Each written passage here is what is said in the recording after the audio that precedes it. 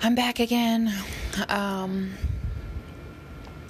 of flip side to the episode I did earlier about the rage machine, just raging and feeling the anger. It's like a light switch got hit. I finally realized, I guess, why I feel so, angry and unsettled lately. And it's because the cycle is repeating with her, with them moving in together. This is very triggering for me. And not the fact that they're moving in, although I don't like it because it involves my son, but the fact that I know him and I know who he is, and I know that this is a pattern that he's going to repeat. I just do. It's very, very different to date an abuser versus living with them. And it's been nagging at me for a while. I just feel helpless.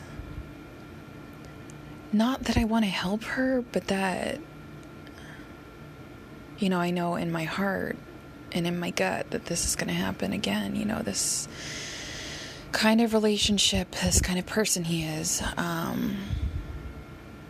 And just knowing that he is continuing the abuse that I experienced with someone else, that he is continuing it, is just very triggering for me. And I don't even know why. I don't even know if it's a thing. But for me personally, it's very triggering. Like, I feel on edge and scatterbrained, just like everything's kind of falling apart when my life's been normal. And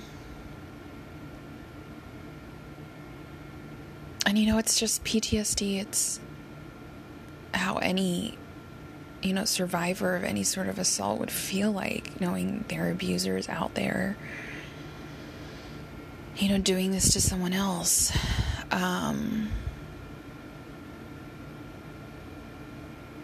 I don't have advice, and I don't feel sorry for her. I just know that,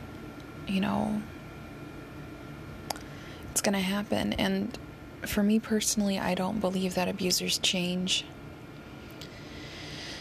I think there are guys with anger problems who get help and don't become abusers. But I think once you've gone that far, once you've actually been an abuser, I don't think it's possible to change. Because at that point, you know how far you've gone, and you don't care enough to fix it.